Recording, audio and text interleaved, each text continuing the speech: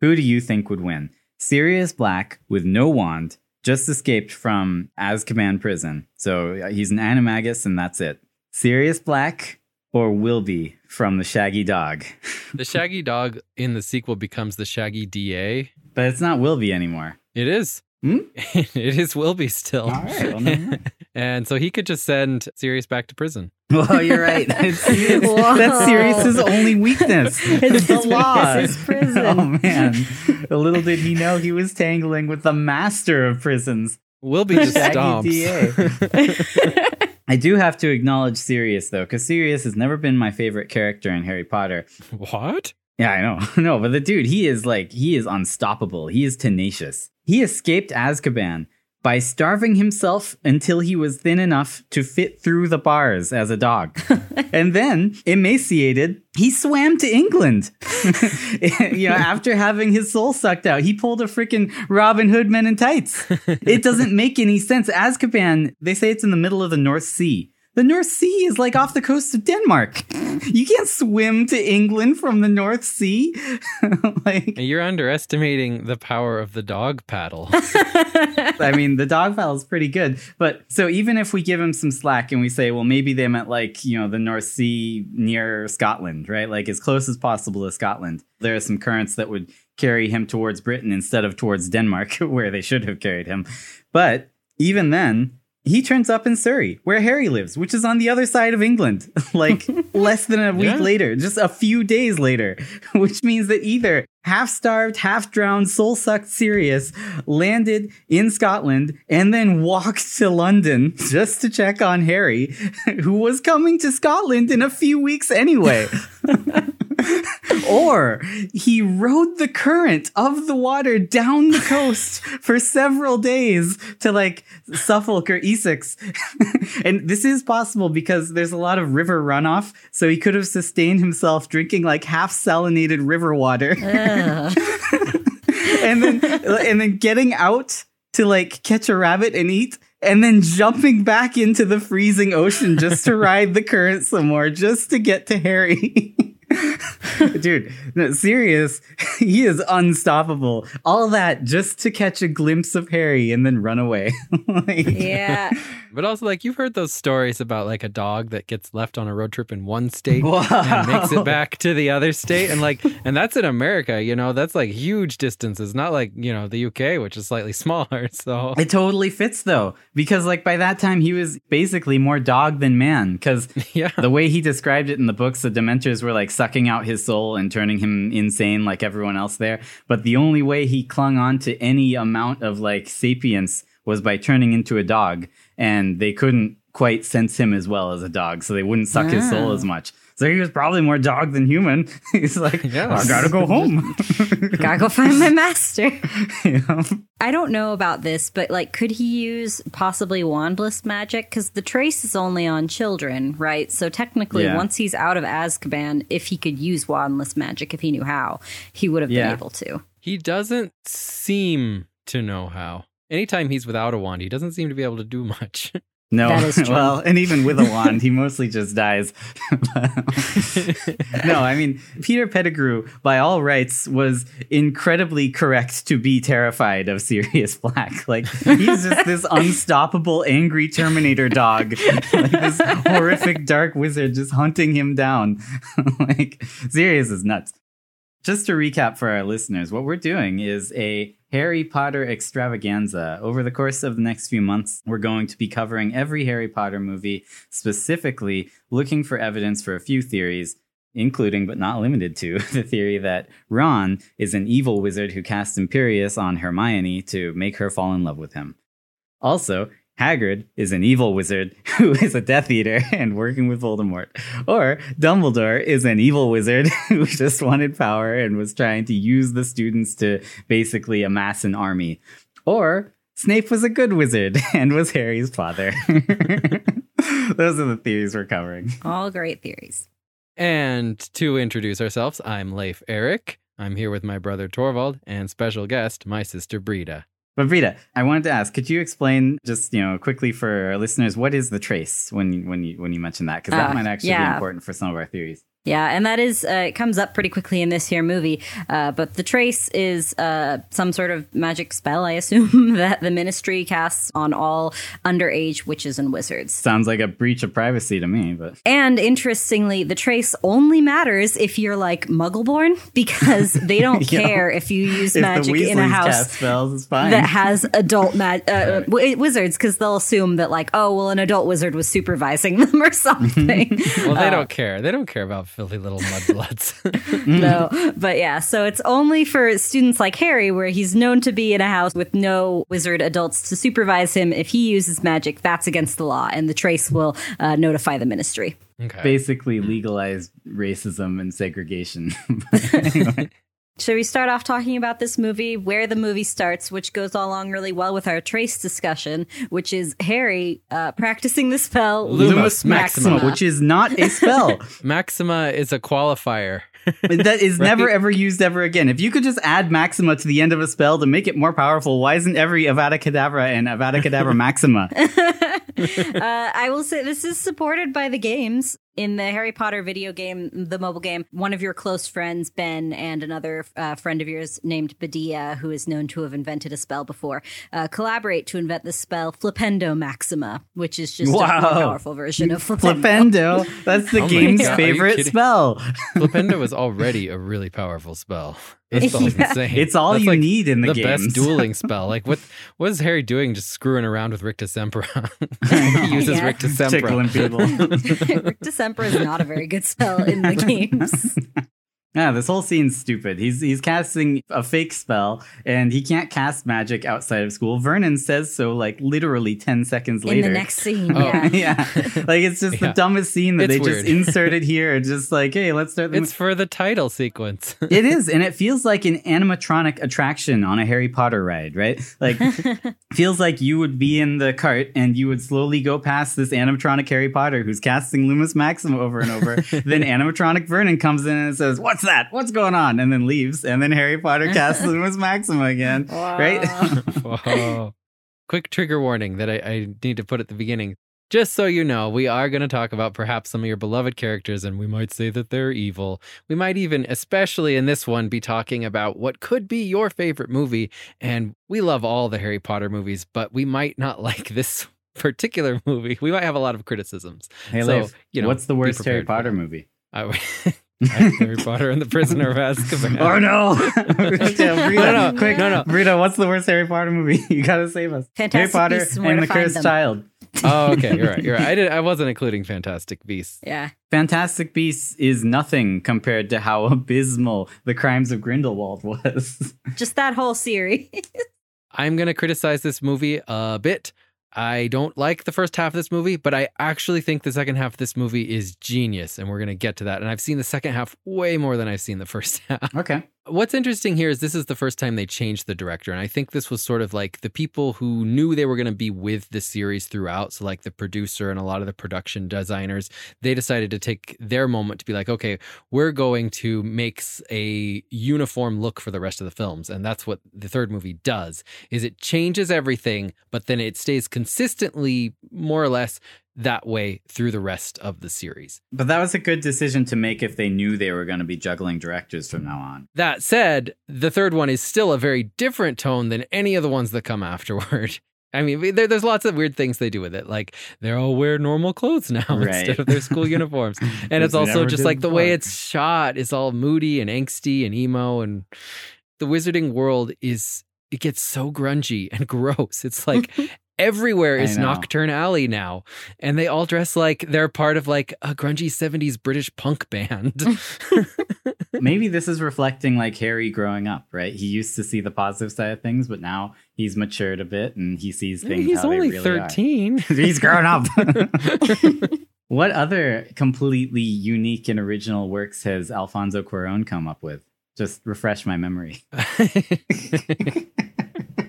Well, okay. He made Gravity. Wait, the one with Sandra Bullock? Yeah. Oh. He didn't make Gravity. He claims may have that stolen gravity just came to him. That it just came to him. He wrote it in like 2 days, and it was wonderful. Yeah, and he happened to write it for the studio that already had the script for Gravity from a different writer. Yeah, there's another writer who writes on the show Rizzoli and Isles, was optioned by a studio that was later bought by a bigger studio, but there was a clause in her contract that if that studio got bought by a bigger studio, they still have to fulfill the agreement, the contract. Oh, okay, so that's good. So I'm sure they honored that clause. They made her movie everything was fine. Gravity, and I'm certain they made this decision consciously. I don't know why we're talking about this, but they made this decision consciously. They only credited Alfonso Cuarón as writer and director, and that's because Alfonso Cuarón, for the most part, is seen as an auteur who writes and directs all his movies. Anyway, if you ask Alfonso Cuarón, he's like, yeah, it just came to me. And I think in the mind of a very self-centered director, things like this do just come to him. He's like, I read the script and then it came to me. Like, and then it's mine. Anyway, they never settled with her. She took them to court several times, but because she got nothing. She was going up against bigwigs, they just buy the courts. Like, it didn't even go to court. So they could drag it out, right? The judges, every single time she went to court, just threw it out. Judges are so stupid. I hate it's judges. So stupid. It's just because, and she was like, I don't have enough money to keep doing this, so I just stopped. Alfonso Cuarón, great guy. He was the director for this movie. There you go. Yeah, gotta give him credit where credit's due. The very first scene of the movie, I just have to acknowledge, it would be an atrocity not to acknowledge the presence of one of the greatest actors of all time in this film. Trunchbull? Aunt Marge, played by none other than Pam Ferris, Agatha Trunchbull from Matilda, only the greatest and scariest superhero villain ever. Yeah, she's fantastic. Oh my gosh, I can't believe she never got an Oscar for Matilda. She is amazing. And she is in one of the worst scenes in this movie where she just blows up like a balloon and floats away. But before doing that, she does deliver a great performance. I enjoy her quite a bit. She's so nice to Dudley and so mean to Harry. Yeah. When Harry inflates Aunt Marge, what spell did he use to accomplish this? I mean, it's just supposed to be like when he disappeared the glass on the python cage. Dude, magical kids are dangerous. No, like they straight up play it in what is it, the sixth one where we see that, or fifth, when we see Dumbledore go to see young Voldemort, young Tom Riddle. They play him up like Damien from The Omen, like he's an evil kid who just lights the thing. Oh no, actually Dumbledore lights it on fire. But they do say that other people in the orphanage are like scared of him, that he's like a strange kid and weird things happen. Why are the Dementors at Privet Drive? Are they looking for Sirius there? Because Harry's there? I mean, I guess that kind of makes sense. Sirius is there. I wouldn't expect him to be there. They've been going after him since he was swimming in the North Sea. They followed him all this way. Okay, dude. So he not only made the trek across the ocean to Privet Drive with no food, no water, and no soul, but also with Dementors hot on his trail the entire time. A soul. Yes. I mean, they've been sucking his soul for like a decade now. Like but he's still in has bad one. Condition. If we see it float out of his mouth, oh, it's true. Fine. He's got that little soul bean. Sirius was crazy. Like, they've admitted that. He's like an insane person. His only goal is to kill Peter Pettigrew. And yet he somehow managed to not only be like, actually, I do want to check on my dead friend's son, but like to find out where he was and then go track him down while running from Dementors. It just seems crazy. I know. Yeah, he should have gone to the burrow. He may not have known that that's exactly where Peter Pettigrew was. He'd only seen the picture of them in Egypt. That's how he knew he was related to the Weasleys. And I don't think they included their home address in that news article that he read. But Sirius was a part of the Order of the Phoenix, and the Order of the Phoenix was like 90% Weasley. It's true. He would have known where the Weasleys lived. You know what? I retract my statement. He should have just gone straight to the burrow. What's wrong with him? So this is the part where Harry falls down and accidentally summons the night bus. Also the part of the movie where the movie just like wanders into like a Tim Burton movie. And I think that what's happening here is Alfonso Cuarón, who normally does grounded dramas, had never done a fantasy film before. And he was like, well, it's crazy, right? It's like Tim Burton-y. And so he was like, let's have a stretchy, squishy cartoon bus with like a Jamaican shrunken talking head. I don't know why he introduced Jamaican shrunken heads. And I was going to ask you about them. Are they in theory Like, are they zombies? No, they're just racist. Well, yes, they are that too. But like, did some wizard kill a person to make this shrunken head just for the sole purpose of having a hood ornament? Because that's disgusting. I don't know. I just want to say that I think that if anyone had seen this Harry Potter movie first, the third one, I think it's just too much. Like one zany event after another. First, he blows up his aunt. Then he gets on the crazy, wacky bus ride. And then he meets a weird hunchback who tries to offer him food. Yeah. While the minister is just like, cool, do wear magic wherever you want. It's fine. And then he gets attacked by a weird monster book. You're getting way ahead of us. Yeah. I just say, talk about like, all there's these one scenes. sequence after another. There's no grounding here. Like, it's luckily we already knew these characters and liked them. When Harry gets to the Leaky Cauldron, why is the Leaky Cauldron now like some sort of weird opium den from the 1800s? I know, it really changed since last time, right? It used to be a cozy place with a nice fire where Hagrid could tell Harry stories about Voldemort. Did child Harry just imagine it a lot nicer than it was? Maybe it's just gone downhill. People found out that Voldemort was there as Quirrell and stopped coming, and then it turned into an opium den. So, Leif, you already introduced this scene, the Leaky Cauldron. I just have a bunch of clarifying questions for you. Who is this hunchback? Why was he waiting for Harry? How did Hedwig get here? Why is the Minister of Magic here? Why did he cover up for Harry? And why is he so happy about it? Like, what in the heck is going on here? And why did he buy Harry's school books for him? That doesn't make any sense. There are answers to some of those questions. In the book, there are answers. In the movie, there aren't. No, Yeah, in the that's movie, true. it's just like, guess this is how the world works for Harry Potter. The Hedwig, they answer that. She got there because she's a very smart bird. Oh, all right. I accept it. We That's know a good answer. Yeah. And then, the Cornelius Fudge thing. He's there to win over Harry's favor so that Harry will support him and he'll get more political clout from it. That's why he's doing all of this. He's buddying up to Harry, but Yes. Harry can't do favors for him. Like, Harry has no intrinsic power. He's going to graduate and get a job someday. It would make a little more sense if Rita Skeeter was there doing like a story on it. Yeah, exactly. Yes. If there was someone to Well, she publicize probably this. was. She was just hiding as a bug. Oh, yeah. Wow, you're right. She was. I can accept that too. It all makes sense now. But I think we can all agree that the Monster Book of Monsters is a really stupid book. Yeah. It tries to kill you and then rips itself apart. It tries to kill itself. No, it's not a stupid book. It's an evil book chosen by an evil wizard. Yes, it is. It looks just like the Necronomicon from Evil Dead. It does. At the Leaky Cauldron, what are Ron and Hermione doing there? Well, the entire Weasley family is there. I have no idea why Hermione is there. She's just there to argue with and insult Ron because she hates In that the guy. movies, like, it appears that at the beginning of every school year, before they get Harry, Hermione will go and just live with the Weasleys she just for a goes to little live while. at the Weasleys' house. Why? Why not Harry I don't first? know, but yeah, I after know. the Harry second and Ron year, are she's far better friends than Hermione. Well, and Ron. Harry's in a far worse situation. Get him out of the Dursleys' house and first, I think right? Dumbledore specifically says he doesn't need to be at the Dursleys' house for more than like a couple weeks. He just has to go back enough that it technically It's is his home torture. in order to keep that love spell in place. Just enough to make you uncomfortable, Harry. Well, Ron and Hermione are arguing. She's calling his rat a smelly old shoe brush and telling Crookshanks he's a mean little boy. But then when she sees Harry, angry, disgusted Hermione just absolutely beams. And she's so happy to see Harry. Yeah, no, that's true. And there is also a popular theory that if Ron had just let Hermione have her cat eat Scabbers, then Voldemort would not have been reborn and everything would have been okay. And it also would have saved Ron's brother who dies. It would have saved a lot of Dumbledore. people who died. And Lupin and Dobby, all of them. It's all Ron's fault. It is. So you're saying that Ron brought about the resurrection of the Dark Lord Voldemort. Is that Yes. Is that true? Wow. The only reason it happened is because of Peter Pettigrew. Like, he is the most important person. You're right. in And Ron Voldemort's cared plan. for Peter and Pettigrew Ron for a protected decade. him for years. Yeah. Mm-hmm.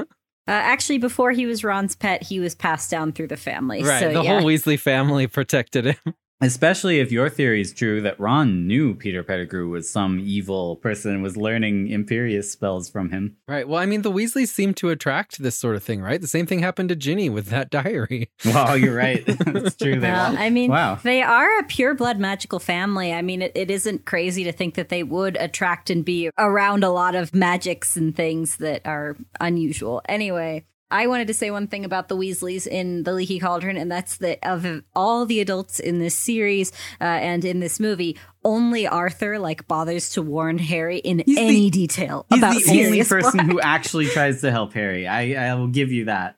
Mr. Weasley, he basically comes over to Harry. He's like, I shouldn't be telling you this. I'm going to tell you this. Sirius has escaped, and in his mind, you're the only thing in Voldemort's way of returning to power. He's going to find and kill you, so don't go looking for him. And then Harry turns to him just bewildered and says, but Mr. Weasley, why would I go looking for somebody who wants to kill me? Which is a really good question. And then the scene ends. I can't imagine what Mr. Weasley said to explain this. Harry. You just do these things, Harry. I gotta go. Yeah, I will say that was his one mistake. I honestly think that Arthur should have explained a little bit more. He might as well have told Harry that Sirius killed his parents. I don't understand why everyone hid this from Harry. No, Harry's reaction as soon as he finds out. He goes, I'm gonna kill him. Somehow they predicted that. The thing none of us could have predicted. I think it would have been better if they had told him in a controlled circumstance where they could talk him down rather than where he's just with Hermione and Ron. Well, I do love how it's consistent that Scabbers, aka Peter Pettigrew, really just wants to get away. Crookshanks had to catch him. He tried to get away in Egypt. Mr. Weasley has to run alongside the train to give him back to Ron. It's not. It's Molly. As they're leaving, Molly Weasley comes running up to Ron and hands him Scabbers very insistently and begs, don't lose him. For whatever reason, Molly seems to be showing more care and concern for this rat than she shows for most of her children. Yeah. Except Harry. Sure.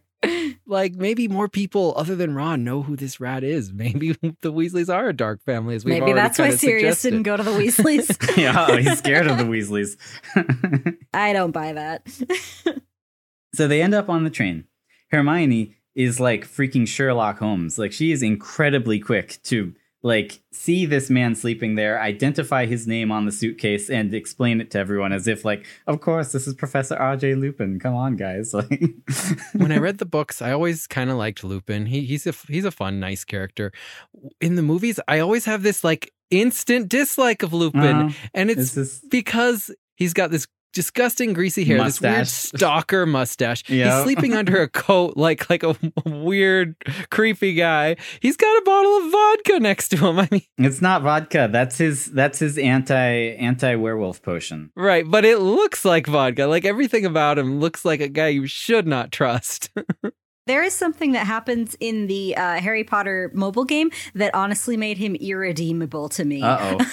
Which I can explain. So some spoiler alerts for the game. There's a character named Chiara Labosca. She is a werewolf.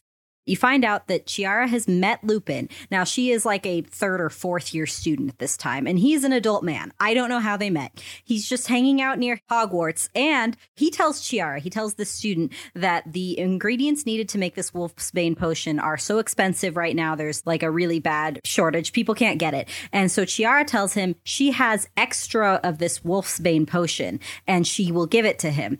And she does, and he takes it asking no questions when in fact she gave him her own potion. Oh no.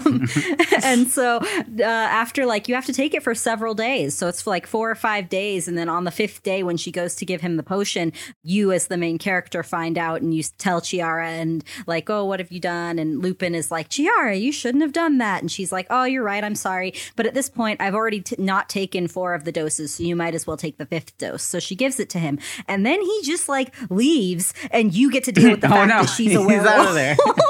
All right. I was going to say, this sounds like more her mistake than his, but he probably shouldn't have just, left. Yeah, like he should not have, but also like even up to that point, like he is an adult man who's just hanging out with a young girl who in fact is the exact same age as the girl he ends up marrying while she's in school. And he just took her word for it.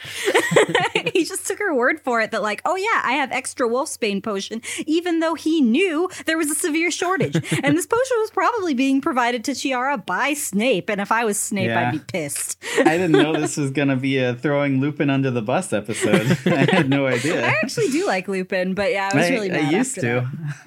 So they're on the train. Dementors break in, just decide to murder kids. They're like, hey, 5 o'clock, kid murdering time.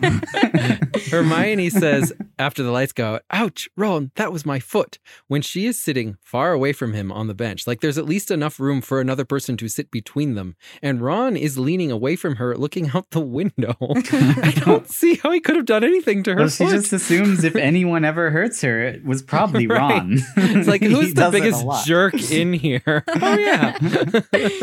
The Dementor appearing outside the door is a really cool scene. I love how, the train stops, the lights flicker, it gets cold and dark, everything starts freezing over. You see its silhouette in the window.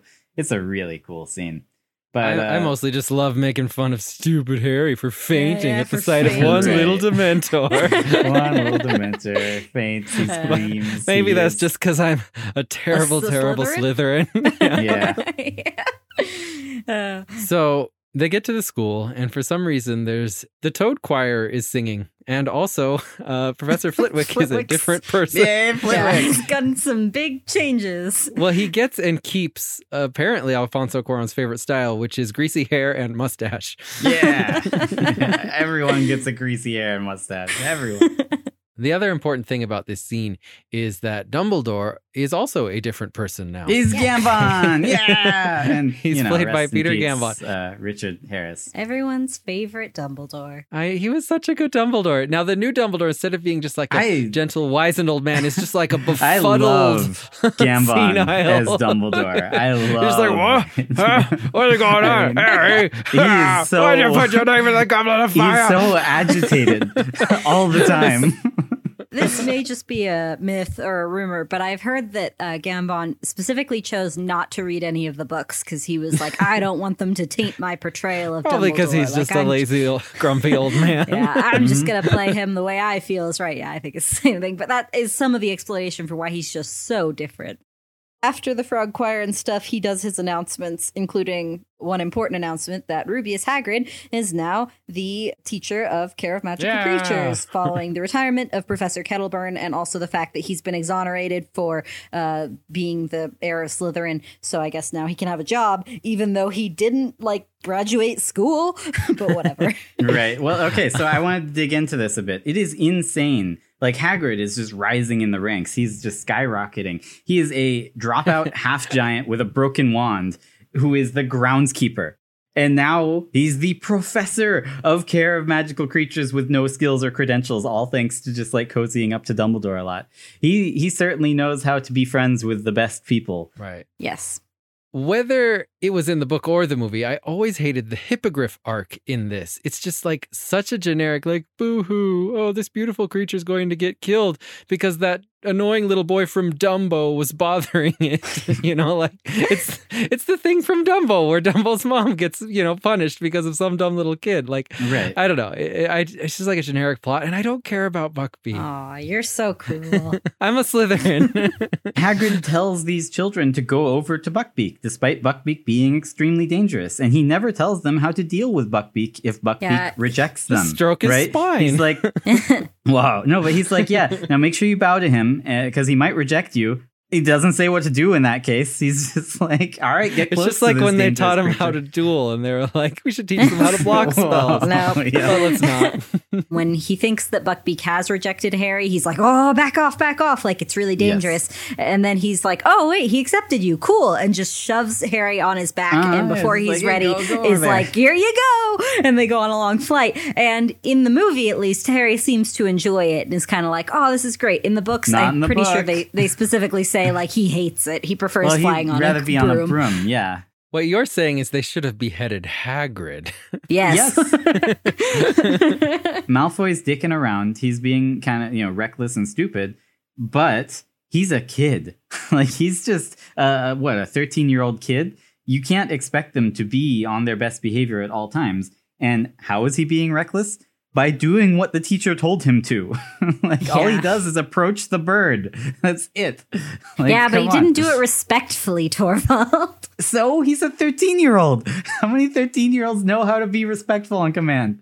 Hagrid's response to Malfoy getting injured is he's just like, oh, you're okay, or whatever. And then Hermione has to jump in. Don't get me fired. And she's like, Hagrid, he's got to be taken to the hospital wing. Right. It seems like a very weird thing that Hermione's the one to take control of this situation. Well, Hagrid is used to covering stuff up. Yeah. Exactly, yes. Like, just replace the hippogriff, which is a mystical being that we don't understand, with a lion that we do understand, right? And he's just like, hey, kids, look at this lion. Get close to it. Come on, get close to the lion. And then one kid manages it. So the other kids are like, oh, cool, it must be safe.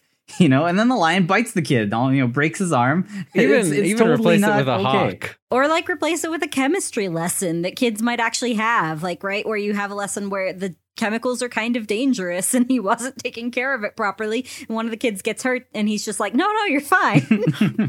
You're okay. Don't wash out your eyes to get the acid out. You're okay. Hagrid, he has to be taken to the eye shower. Wow. This scene, I believe, is where we start seeing, and in many of the classes, how this movie screws up the time travel, because Hermione isn't there, and then suddenly she'll show up and be there. And they're like, what? How'd you get here, Hermione? She's like, I was always here.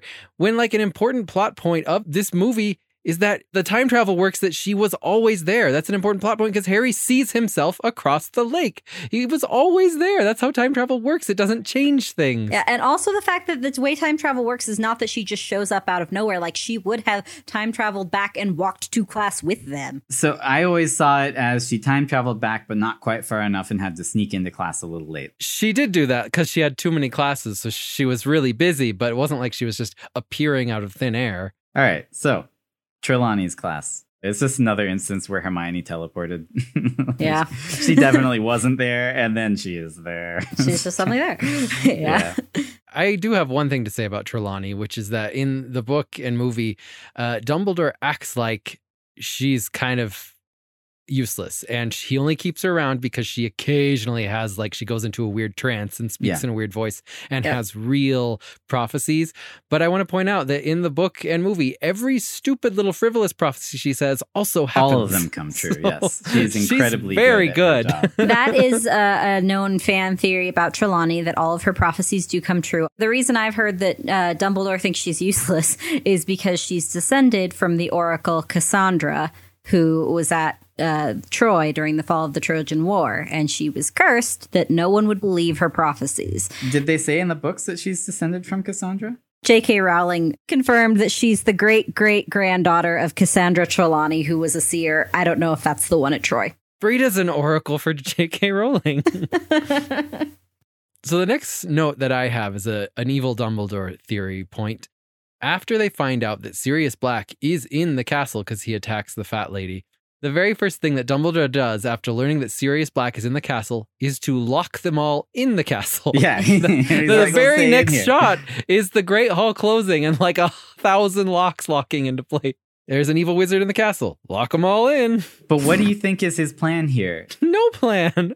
Well, no, as far as I can tell, the only people in that hall are actually all the Gryffindors. And they're sleeping there because the professors are searching the Gryffindor common room and stuff and making sure it's safe before sending them back. Okay, well, that's a good explanation, Brita. So it's not just a castle-wide sleepover as far as I can tell. I always thought it was a castle-wide sleepover. Maybe that'd be pretty cool. Didn't pay close enough attention.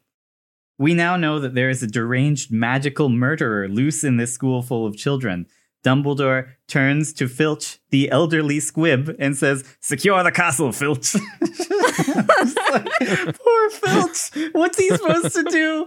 Like, what is he supposed to do? To lock the doors with real locks. Real locks. Alohomora. Alohomora.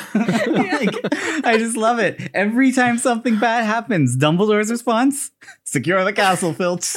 You magicless old man. Like, every time. It never fails. Each movie they do it. It just makes me so happy. And dude, Filch, that freaking badass, he never even wavers. He's just like, all right, I'm gonna do it. I'm gonna protect these kids.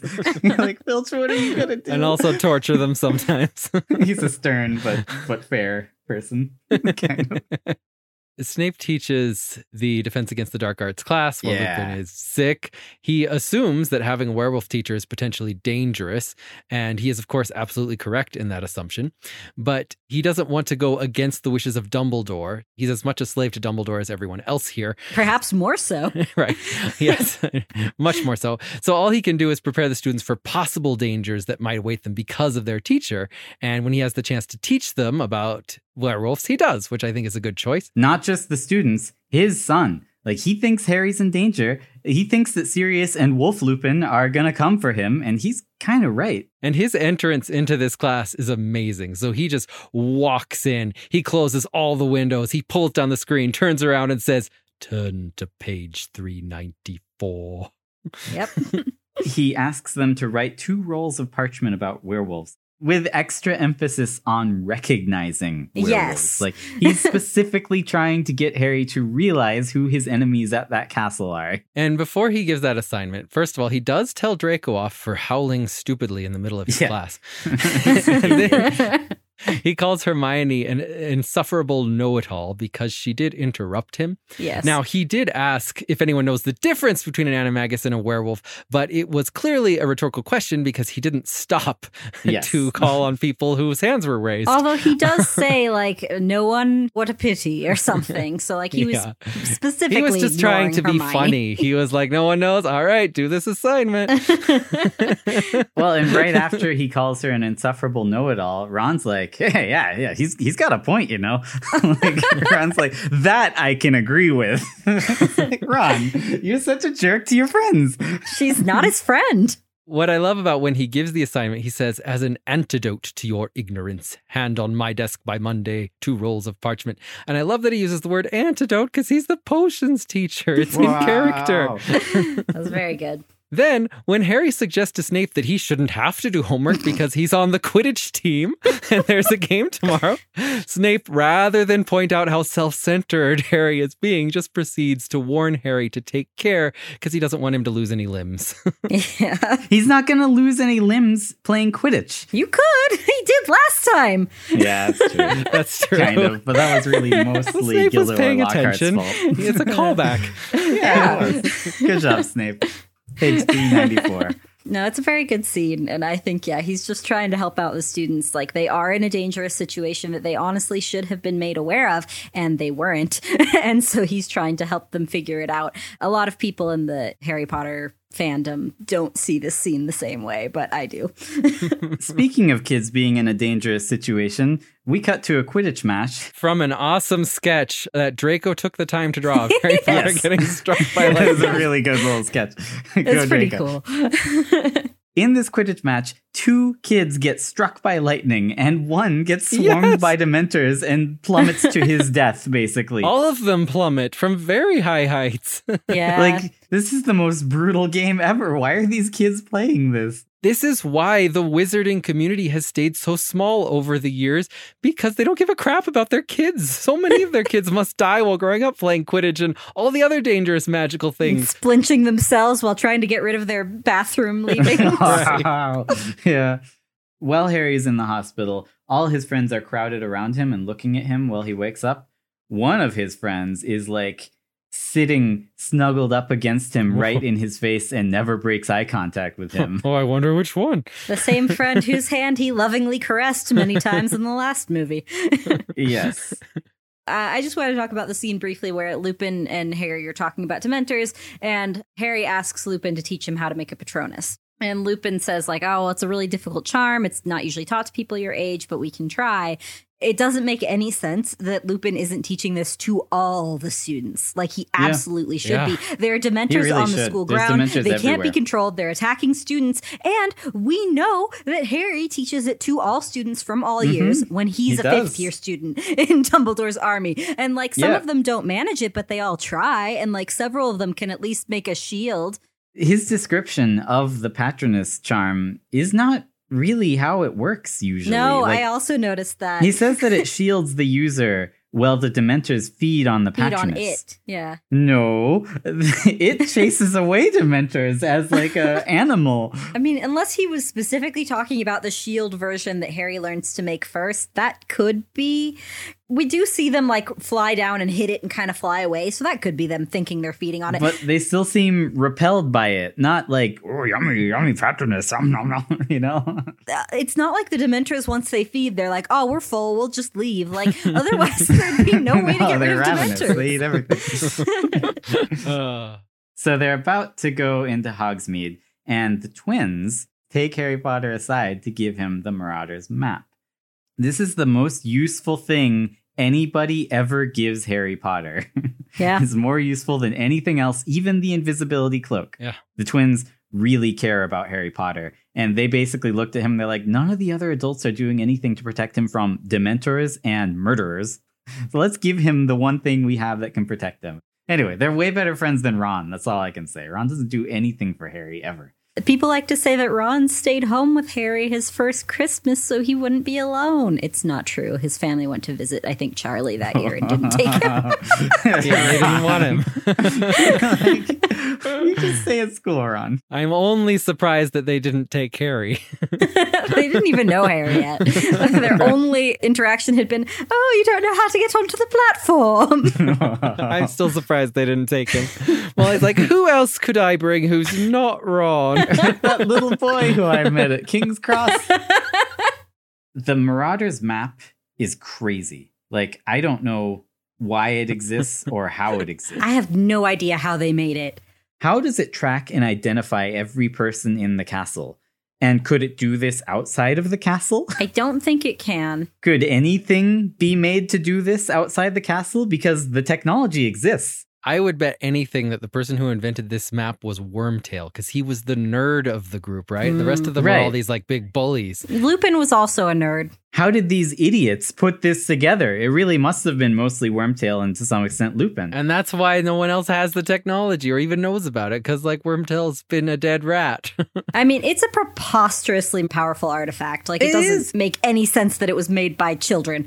All I can think of is there an individual spell to track a single person? Because if so, then he must have cast that spell on every person in the castle. But that doesn't make sense because it tracks people who enter the castle who have never been there before. Yeah. So it must be a spell on the castle. So they enchanted Hogwarts, like the most magical place on Earth, apparently. Like this is just insane. How did they enchant the castle and get away with it? A lot of people get away with a lot of things at Hogwarts. They also got away with apparently turning themselves into animaguses, which includes holding a leaf under your tongue for a month.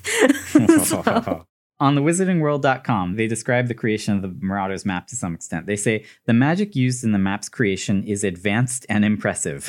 They got that right. Yep. It included the homunculus charm, enabling the possessor of the map to track the movements of every person in the castle. Then they say, it was also enchanted to forever repel, as insultingly as possible, the curiosity of their nemesis, Severus Snape. Specifically Snape. I always thought that was maybe just a spell for any teacher. No, it's for Snape. And it's been like that since he was a student. They need to make a TV show that's like Phineas and Ferb, but Candace is Snape and he's always trying to bust them. Well, yes. The Marauders. If J.K. Rowling ever wanted to cash in on the Harry Potter franchise again, then she should just write a prequel series about James, Lily, Snape, Sirius, Lupin, and Peter and their adventures at Hogwarts. People have absolutely been begging for that. Fans would eat it up, dude. Yep. I'd read it, and I don't even like those characters. Yeah. I think he's a little too old now, but I would have loved a young Snape played by Adam Driver. That would have been so cool. Yeah, I mean, Perfect. he's definitely an adult now.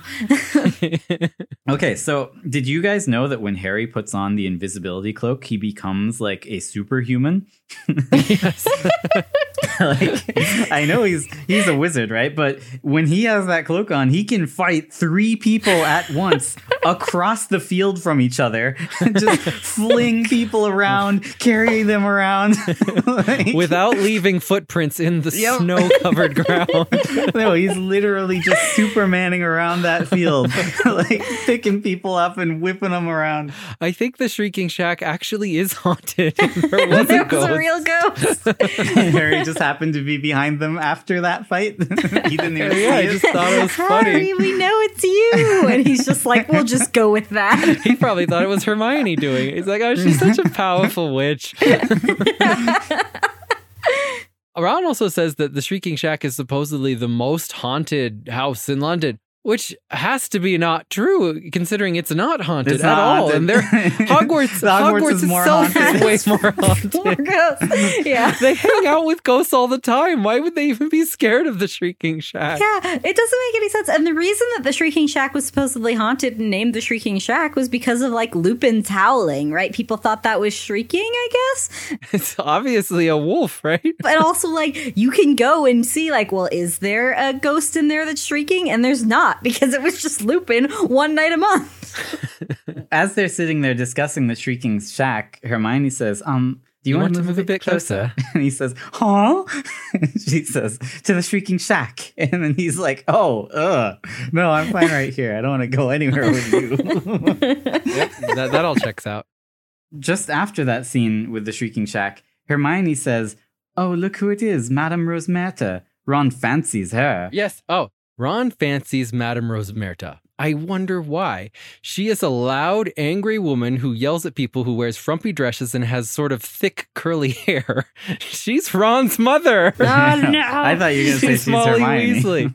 One might argue that Hermione herself is somewhat like this. She is also a person who's always ordering Ron around, acting like his mother, and has curly hair. He seems to have sort of a screwed up relationship with his mother. Who else does? Oh, I don't know. Norman Bates, the original Psycho. Dude. And as we all know, the original Psycho is steeped in actual science and psychology. Oh, gosh. Anyway, I just wanted to say, in this scene, Rosmerta, Fudge, and McGonagall go up to a room upstairs and just, like, chat about Sirius Black. But it's like, since when are Rosmerta, Fudge, and McGonagall such good friends?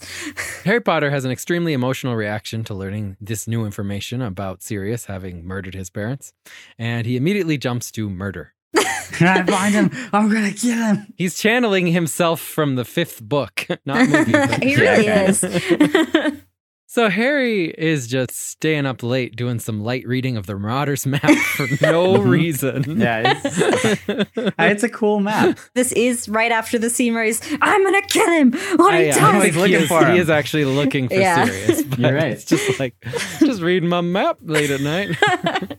He walks through the hallways with paintings that would be so annoying, being like, hey, put the light out, you're walking me up. Yep. Well, that's why students aren't supposed to be in the hallways at night. Snape finds Harry wandering the corridors at night looking for Peter Pettigrew. Then Snape shows how self-denigrating he is by saying how extraordinary like your father you are. He too was exceedingly arrogant, strutting about the castle. Yeah, Now, maybe. Snape is describing himself here. Which two characters are strutting about the castle right now for no reason? Harry Potter and Snape. I mean, I think he's describing who Harry thinks is his father. Exactly. James. Like, we know he hates James, and that Harry does believe that's his father. I also wanted to point out with that Harry's response, my dad didn't strut. Counterpoint to that, Harry, Snape does have a very weird way of walking with his arms folded that one might describe as strutting. So my next notes are about the Buckbeak beheading. Hermione overhears Draco talking about Buckbeak and puts her wand to his throat. Hermione punches him and says that felt good, and now I'm going to say something that I have no evidence for, but perhaps she was imagining Ron when she punched him. You got it. Maybe. Because that would feel good. It is worth noting that Emma Watson had a crush on Tom Felton, so she probably didn't want to punch him, but would love to punch Ron. You guys are making some really good points here. Anyway, the kids go to visit Hagrid in his hut. Peter Pettigrew, the rat Scabbers, has been missing for a large part of the movie, and Ron was blaming Hermione for this, saying Crookshanks ate him. Hagrid pulls out the rat and says that he found him. Hermione's like, I think that means you owe someone an apology. And Ron says, right, next time I see Crookshanks, I'll let him know. And she says, I meant me. Just say sorry, dude. You were wrong, and you've been chewing her out all year for this. Just say sorry. It's true, for a whole year. But my point was just that Hagrid is the one who had Peter Pettigrew. If they both were Death Eaters, perhaps he even knew that he was sheltering Pettigrew from Sirius. He was sitting there plotting with Peter Pettigrew. Yeah, he's of course. Like, yes, our master's almost back. Next year, when Barty Crouch shows up, we're gonna turn the cup into a portkey. Perfect plan. Pettigrew's like, isn't this plan a little bit convoluted? No. Dumbledore wants to see it when the hippogriff gets killed. Hagrid says in response to this, great man, Dumbledore. When Hermione offers to stay with him, doing the exact same thing that Hagrid just said makes Dumbledore a great man, Hagrid says, you do no such thing. Like I'd want you seeing something like that. I mean, she is a child. But it proves that there's some sort of kinship between Dumbledore and Hagrid. They are two people who like to see death.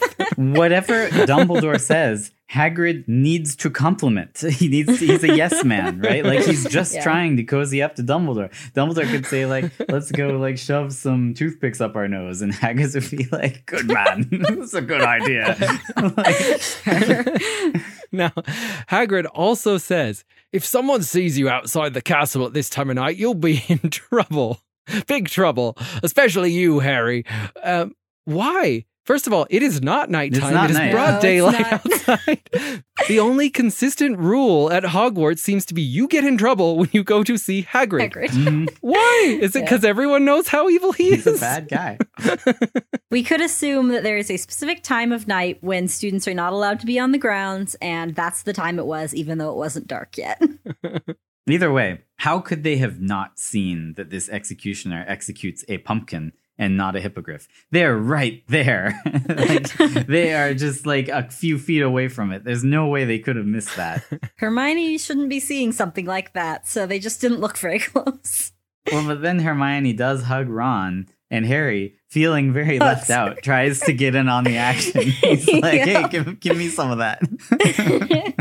I don't know, and I don't necessarily have solid proof, but this could have been the year when Ron put the Imperious Curse on Hermione, because Ron, who perhaps feels slightly guilty about it, does keep commenting throughout the year in several scenes how out of character Hermione is acting. Could be because she's under the Imperious Curse, because this is also when she starts randomly hugging Ron and grabbing his hand and stuff like that. So, I don't know. And saying, would you like to get closer? Yeah, right. And of course, the obvious counter argument to this is, but Ron is 13 years old. Does he know the Imperious Curse? To that, I say, the creator of the Marauders map is his rat. The Wormtail, the guy who could do crazy magic when he was young, is the rat of Ron. He could have schooled him on how to do the Imperious Curse. I know, and if you had any evidence that he was schooling Ron on this stuff, that would be so great. Well, yeah, I mean... yeah, that'd be nice. We'll get to it in the fourth movie, but Mad-Eye Moody does heavily imply that Ron has some connection to the Imperious Curse, and we'll get to that in the next one. Yeah.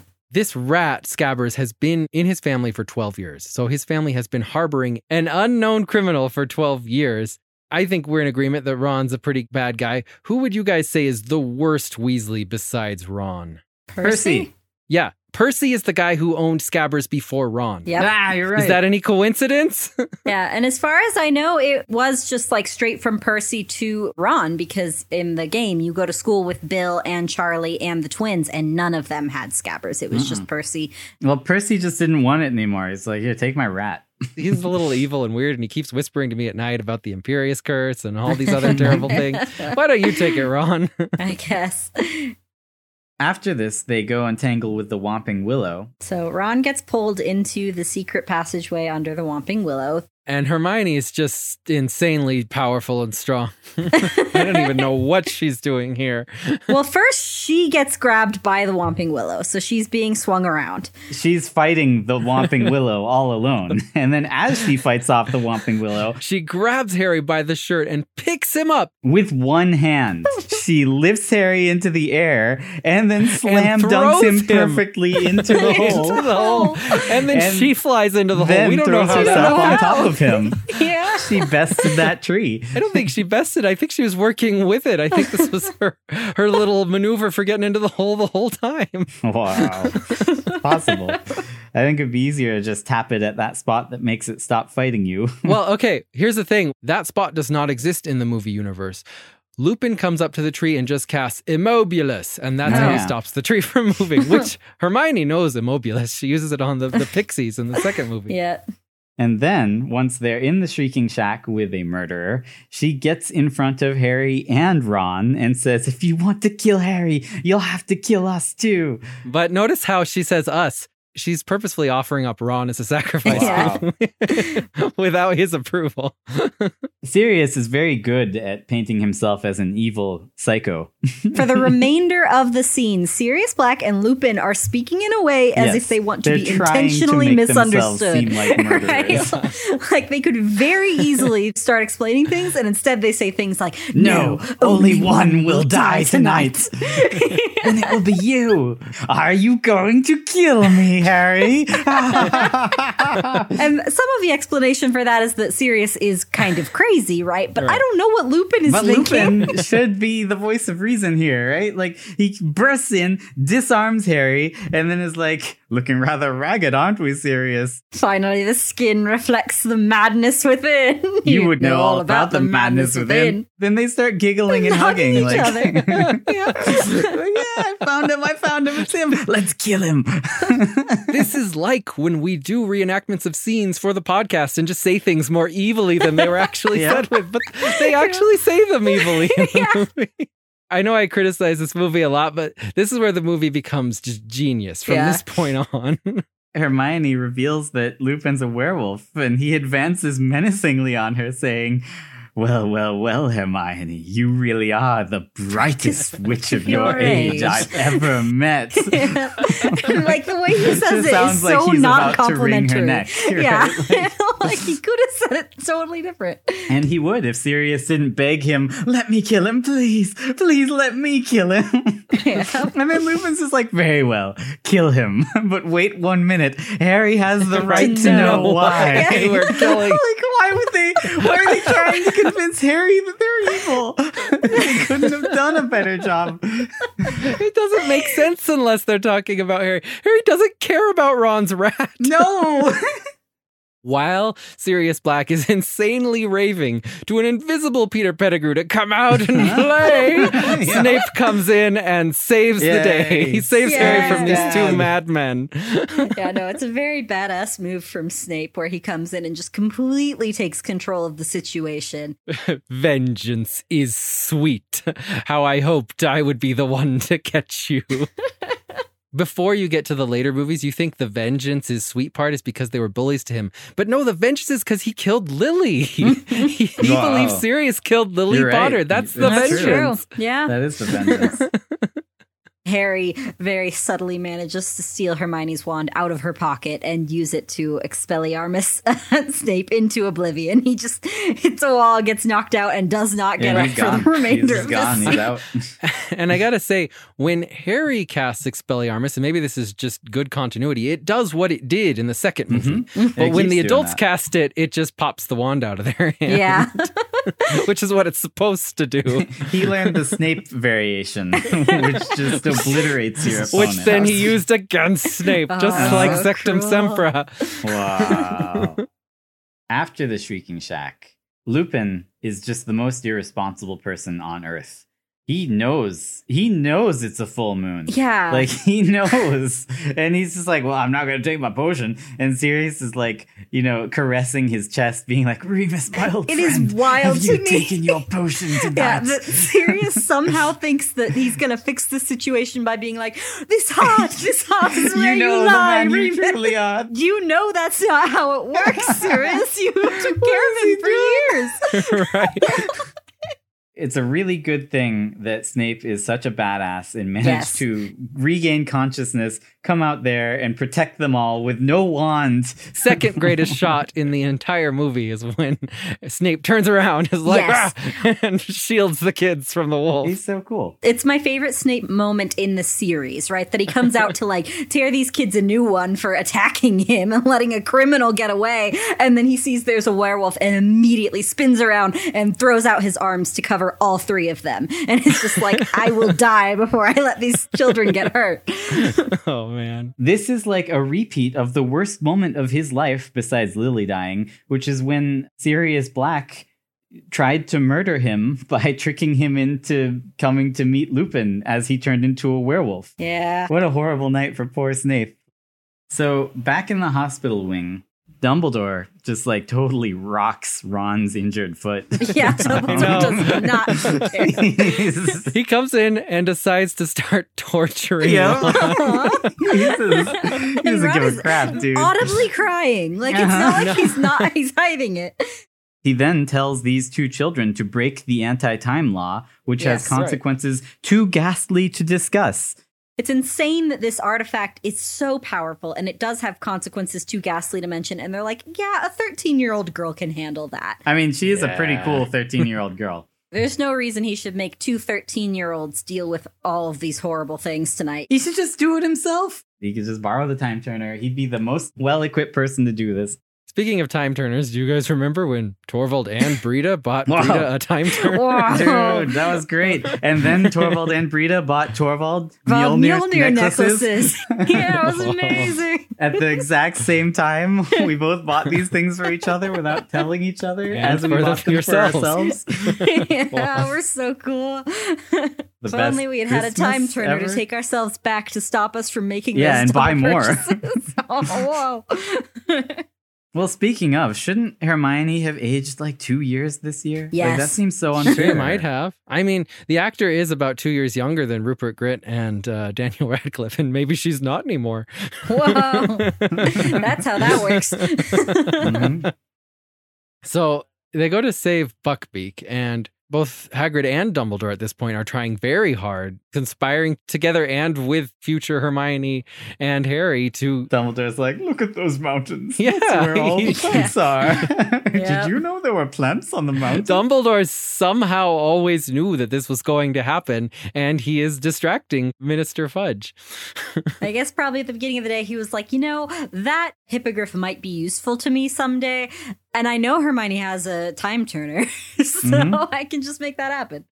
There's a point where they're waiting for the Dementors to show up or something, and Harry is just describing how it'll be great, just me and Sirius, someplace where we can see the sky, and Hermione's just staring lovingly at Harry the whole time. She's like, wow. She's like, he didn't say Sirius, he said Hermione. I kind of took that as her being like, I don't know how he thinks that's going to happen. Like, even if we save Sirius, there's no way he'll just live a nice, happy life. Dude, and hearing Hermione go, woo. The only thing a werewolf will respond to is the mating call of a female werewolf, and yet they can't tell it apart from Hermione. She did Snape's homework, right? Like, No, she did do Snape's homework. That's how she knew it. His homework was teaching you how to seduce a werewolf? that was it. Thanks, Snape. Maybe it's just Lupin, though. We do know he likes younger women. Oh, no. No. Uh-oh. People are going to get really mad at us for bagging on What? Lupin It's so true. much. He does like younger No, women. he does. Now we are to the best shot in the movie.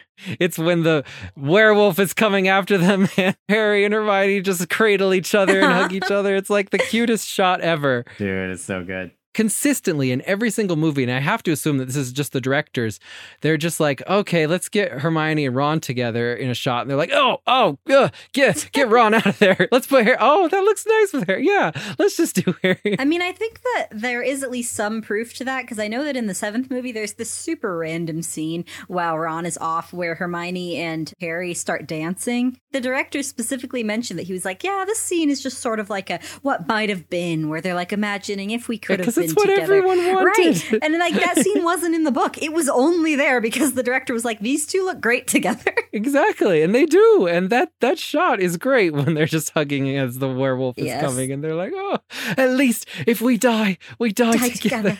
Just like him and Tom. Harry and Hermione come back to the hospital room, and then Dumbledore, as he's walking away, they're like, we did it. And then he says in his perfect, like, Peter Gamp... Did what? No, he just kind of croaks, did what? And then walks away. Did what? Oh, he's like a frog. Anyway, I like that reading of that line. And then there's a scene where Harry goes to see Lupin, and Lupin is packing up because he has to leave. And that's why he feels no remorse about returning the Marauders map to Harry, because he's not a professor anymore. But in that scene, he indicates that perhaps Snape is the reason that he was fired, because someone let it slip that he's a werewolf. Yeah, so he probably shouldn't have ever worked there in the first place. Right, no, like you're supposed to feel really sympathetic for Lupin. It's like, Lupin, you put everyone in danger. You almost murdered 3 students and a teacher, right? Like, I'm sorry, that's not okay. Snape did a very good thing when he let it slip. Yeah, he should have let it slip a year ago. Even if you're giving him, like, the most possible, like, well, he's a human too, and he shouldn't be held back by his, disability, and there should be, allowances made for him, sure. But he needs to take his potion, and he didn't. And he put people in danger because of it. So, yeah. Right. Harry summarizes this movie very nicely when he says, none of it made any difference. Pettigrew escaped. Yep. Which, as we already talked about, like, this movie could be removed and it wouldn't make any difference. There we go. Harry Potter and the Prisoner of Azkaban, done. I don't think we actually had a lot of evidence for any of our theories. No. There really was not a lot of scenes, even with Hagrid. I think there was maybe a little bit of evidence for Snape, but there's been a little bit of evidence in every movie so far. None of it good. After that conversation, I'm actually feeling like I believe all of our theories a little less than I did before. No. Yeah. We're digging our own graves. Dumbledore being a dark wizard, though, or at least massively irresponsible, that one I can get behind. Obviously, of course. Even though, it might be maybe one of my less favorite Harry Potter movies, I think it's a fun movie still. I love all the movies. And the actors do absolutely amazing. So like you said, some of those scenes toward the end are just magical. Frida, thank you so much for joining us. Tune in next time. We are at some point going to go over Harry Potter 4, The Goblet of Fire, which I think will be one of the most theory-rich movies in the entire Harry Potter cinematic universe. So make sure you catch it later. And it's a great movie. Can't wait. In the meantime, if you enjoyed what you heard, make sure to follow us wherever you listen to podcasts. Also, we're active on Twitter at Popcorn Isn't Real, so give us a follow. We'll keep you updated when we release things. Also, you could talk to us. Let us know if you just hate our theories or if you love our theories. We'd love to have a chat. Music for this episode was provided by Christine. Remember, the popcorn isn't real. Do do do do do do do do.